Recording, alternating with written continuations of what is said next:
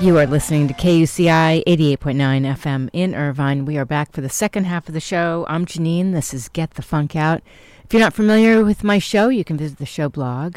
I'm on every Wednesdays at 9. I used to be on Mondays at 9, but I switched over. Show blog is getthefunkoutshow.kuci.org. We were just listening to Beaux, Gris-Gris and the Apocalypse. That was Louisiana Good Ride. And standing by to join me is Greta Valenti. And she is going to be performing with her band at an event coming up on November 12th called Making Memories Festival, and she's here to join us. Good morning. Thanks for calling in. Good morning. Well, you must be so excited. You've got this big event coming up, and, you know, your band's incredible. When did you first start this band? Ooh, I think we technically started in 2016, but we didn't even have any songs. We just had kind of a concept and, like, the type of music genres we might be playing in. That's so funny. You did okay. And then when did you really get serious? In the pandemic? Maybe in like 2018 or so, 2017, 2018. We started recording and, you know, kind of getting the first album out there, starting to kind of establish a style, and like we're not really picking a lane genre-wise, which drives people crazy. So I think that's kind of when we first started to launch. And then the pandemic, like a lot of things, set, you know, bands back a little bit as far as, you know, reaching people in a live capacity. But we were able to reach a lot of people online and kind of develop fans that way as well. That's great. Now, your bandmates are from all over. Could you tell me about them? Yeah, so we are based, myself and my partner, Robin Davey, are based in California, along with, we kind of have like a California crew of bandmates. My drummer just threatened me if I don't give him a shout-out that he would leave, so... do it now. Okay. And then we have a set in the UK because my partner, Robin, is British. He's a dual citizen, so we go back and forth a lot. So we actually kind of, our original band was me and a whole British band, so we have a group of players over there. We kind of circle through a lot of different players, as we're not a massive band, so I feel like we're a band that has kind of a family of players. That's great. And so Tom, is it Rasulo? Yes. He plays with Dave Matthews. Why are you laughing? I'm laughing because he was kidding about the threat, and so now he's getting talked about. So okay, he brought it upon himself. He engineers, so he's an engineer and a producer. So he's worked with Dave Matthews and a lot of cool artists. He kind of studied under Rob Cavallo, so he's worked with the My Chemical Romance guys, and has a strong background working with a lot of those artists, which is really cool. How did you come up with the name for the band, Beaux, Gris-Gris? So I am from Louisiana, and I really wanted something that portrayed that, even though I live in California now. And Robin came from a British blues background, which, you know, is very... It's kind of interesting how the British blues scene has evolved, and, you know, the different parts of blues that have, you know, really connected over there. So I really wanted to not do the same thing that was already happening over there. So I really wanted something that would be clear that this is going to be something different. So my name, had I been born a boy, would have been Beaux Gregory, which is a fish, the Caribbean fish. My dad likes to fish. So so Beaux Gregory translated as Beaux Gris-Gris, or beautiful gray. Also, Gris-Gris comes from voodoo in New Orleans, and Dr. John has a famous album. So I just thought it was a fitting kind of alter ego character name for me and the band. I love that. And you've actually gotten into the top 10 hits in Europe. We have, which is, I can't even tell you which ones because I honestly don't pay attention, because... That's probably a good thing. Yeah, we're just constantly going, but Robin's really good at that, of like keeping track of like how we're doing in certain places, and you know, iTunes charts or radio charts. The last two albums have done really well on the British blues charts. We just had a live album, which usually live albums are really hard to promote because there's not necessarily a new single, and our live album has done really well on the British blues charts, because I think it really portrays kind of what we are all about, which is the live show. Yeah, sure. So tell me about you're involved in this great event coming up November 12th.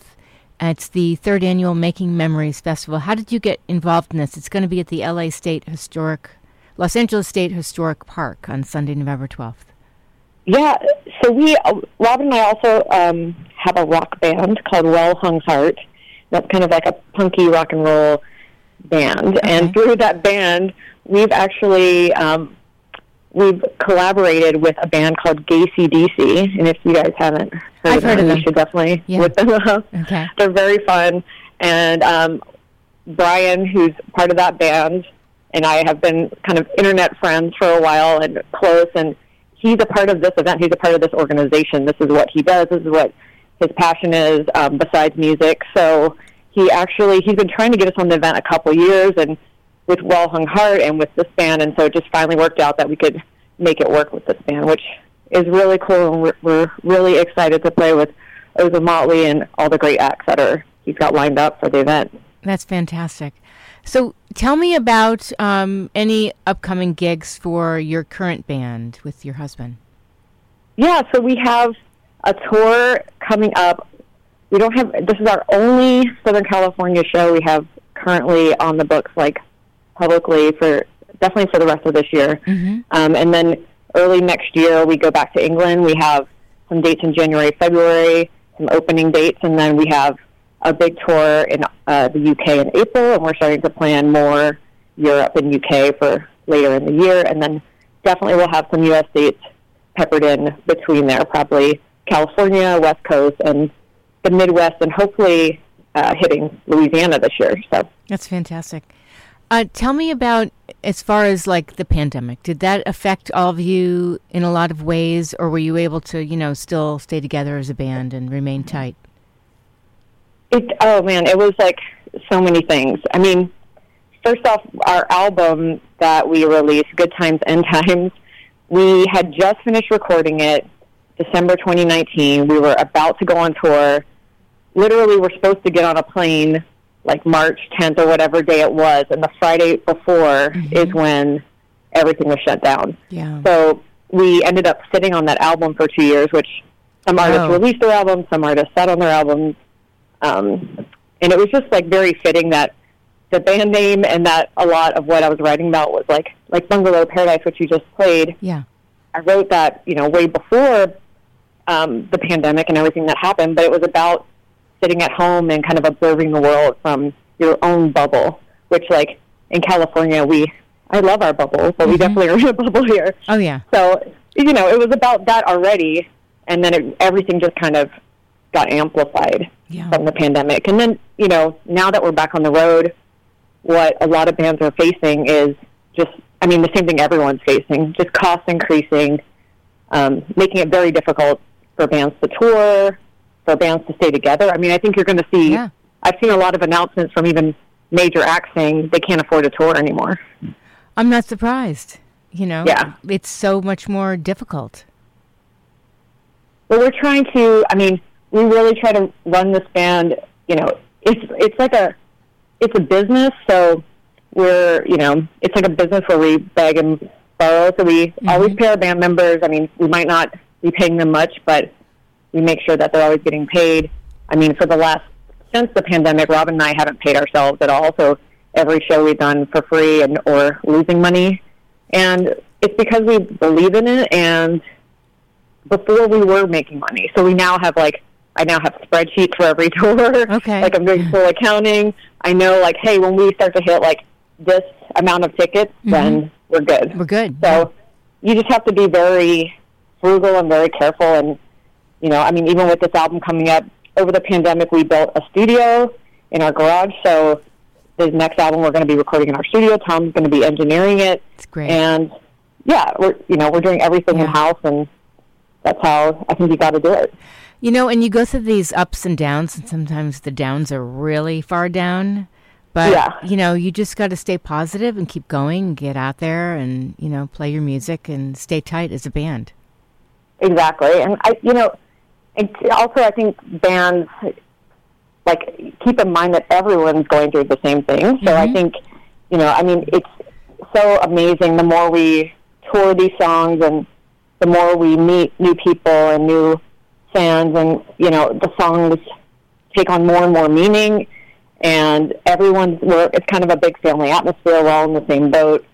You know, we have a Facebook fan group, and it's really cool. You know, we have a chat group with our friends. They are our friends, so yeah. I feel it's weird to call people just fans, because we're meeting... They're your friends. People from your friends. You're meeting them from all over the world. We're hanging out with them. We're staying in people's houses. We're giving each other Christmas presents. Like, it becomes a big family. Like, I just have always loved that Willie Nelson and his family kind of family on the road vibe. And I'm an only child, so I need lots of friends around. Well, I think it's great. And they do end up becoming your family and your friends. And is it also hard, because I've heard this too for anyone in the arts, is that people aren't coming out as much as they used to before the pandemic? We've seen it go in waves in different places. So when we were first back on the road, we went to the UK, I think it was March 2021, and that first year was like rough. It was like half sold shows. It was like people couldn't afford merch, and I felt like they were kind of in an early recession vibe. And now when we go there, it's not like that. Like now, I mean, we're hoping in April we sell out most of our shows. We're selling a lot of merch. People are hyped. And I think they're feeling better as a country. But now we're feeling that wave in Europe and definitely in the States. Like in the States, just no one has money right now. It's just a hard time. And, you know, we're just all feeling it with the cost of everything. So I think it's just, you know, everything goes in waves, and you just got to ride the wave. Yes. And we do need the arts. We need the arts for mental health. We need to have something else besides just work and hanging out at home, where we were hanging out for, you know, a couple of years in the pandemic. And art is so important for our souls. It's so important. And, you know, to even tie it into this event, it's, you know, so my personal connection to Alzheimer's in this event is my aunt had Alzheimer's and passed away a couple of years ago. And, I'm sorry. You know, from her sisters, especially my mom, like, you know, for them to see her go through those changes and become kind of a different person, it was like very, you know, kind of traumatizing for them. And, you know, and it's amazing. There's been a lot of studies on like music with Alzheimer's patients, and, you know, you can turn on this song and they kind of reconnect to that, like part of their life or that song. And it's pretty amazing what music does to people. And not only in that case, but, you know, these tours, like I said, with touring, you know, I've seen so many grown men cry in the past couple of years, like from me singing my songs. And it's so beautiful. It's like, we're connecting and we're like bonding with each other, and we're telling each other it's going to be all right, you know? It's beautiful. So I think people need it more than ever. I just quit a job this past year because it was so stressful. Like, I couldn't do it. I felt like I was a failure for, like, giving up. And, really? You know, and I have to just say, like, you know, it's just a job. It is. And this, you know. Yeah. So don't kill yourself over a job. Exactly. I thank you for... The boss girl mad at me now.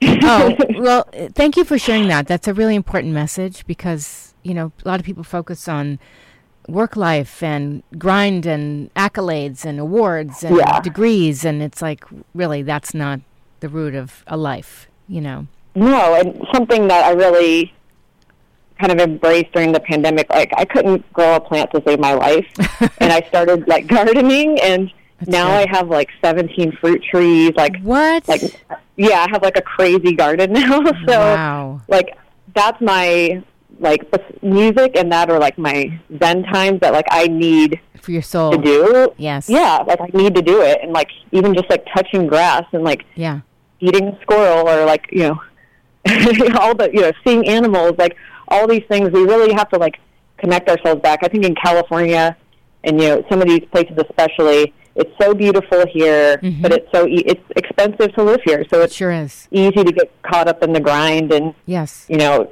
trying to always be better and have the next biggest thing and, you know, all of that. But I think kind of just really taking a step back and, you know, this is all we got, you know. Right. If you grind yourself down, what are you going to do after that? So I agree. No, we enjoy need your those. life. Well, yes, thank you, and that's such an important message. We need those moments to ground ourselves. So for you, gardening in the pandemic. I mean, I actually tried something too, where I threw butternut squash seeds into some soil by my window, and within a week, I had these plants. I threw them in the ground, and then I didn't realize they were going to take over like a weed. And before I knew it, I had a squash the size of a football, and I'm like, yes. Yeah. Yeah, and it's fun, and it's fun to like experiment or to see what grows and comes to life. And like now I like embrace bugs. Like even last night we were giving out candy to trick or treaters. I'm in downtown Riverside right now. They go off for Halloween. It's so fun. Like not only kids, there's like teenagers and adults, and like everyone's trick or treating. It's super fun down here. And while we were outside, like praying mantises are like flying. I don't know why they were out. Wow. I need to research praying mantises more, but they were like landing on us, and like I'm like, don't hurt those praying mantises. Like put them on my roses. We need them. Meanwhile, people are screaming.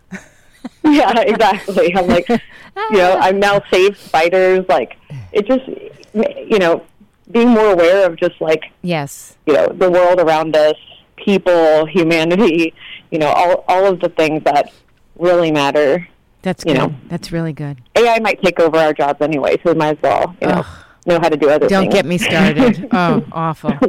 I do want to mention to listeners where they can find information about the event if they visit alzheimersla.org. The Making Memories Festival, local music, local food, local cause, Sunday, November 12th at LA State Historic Park.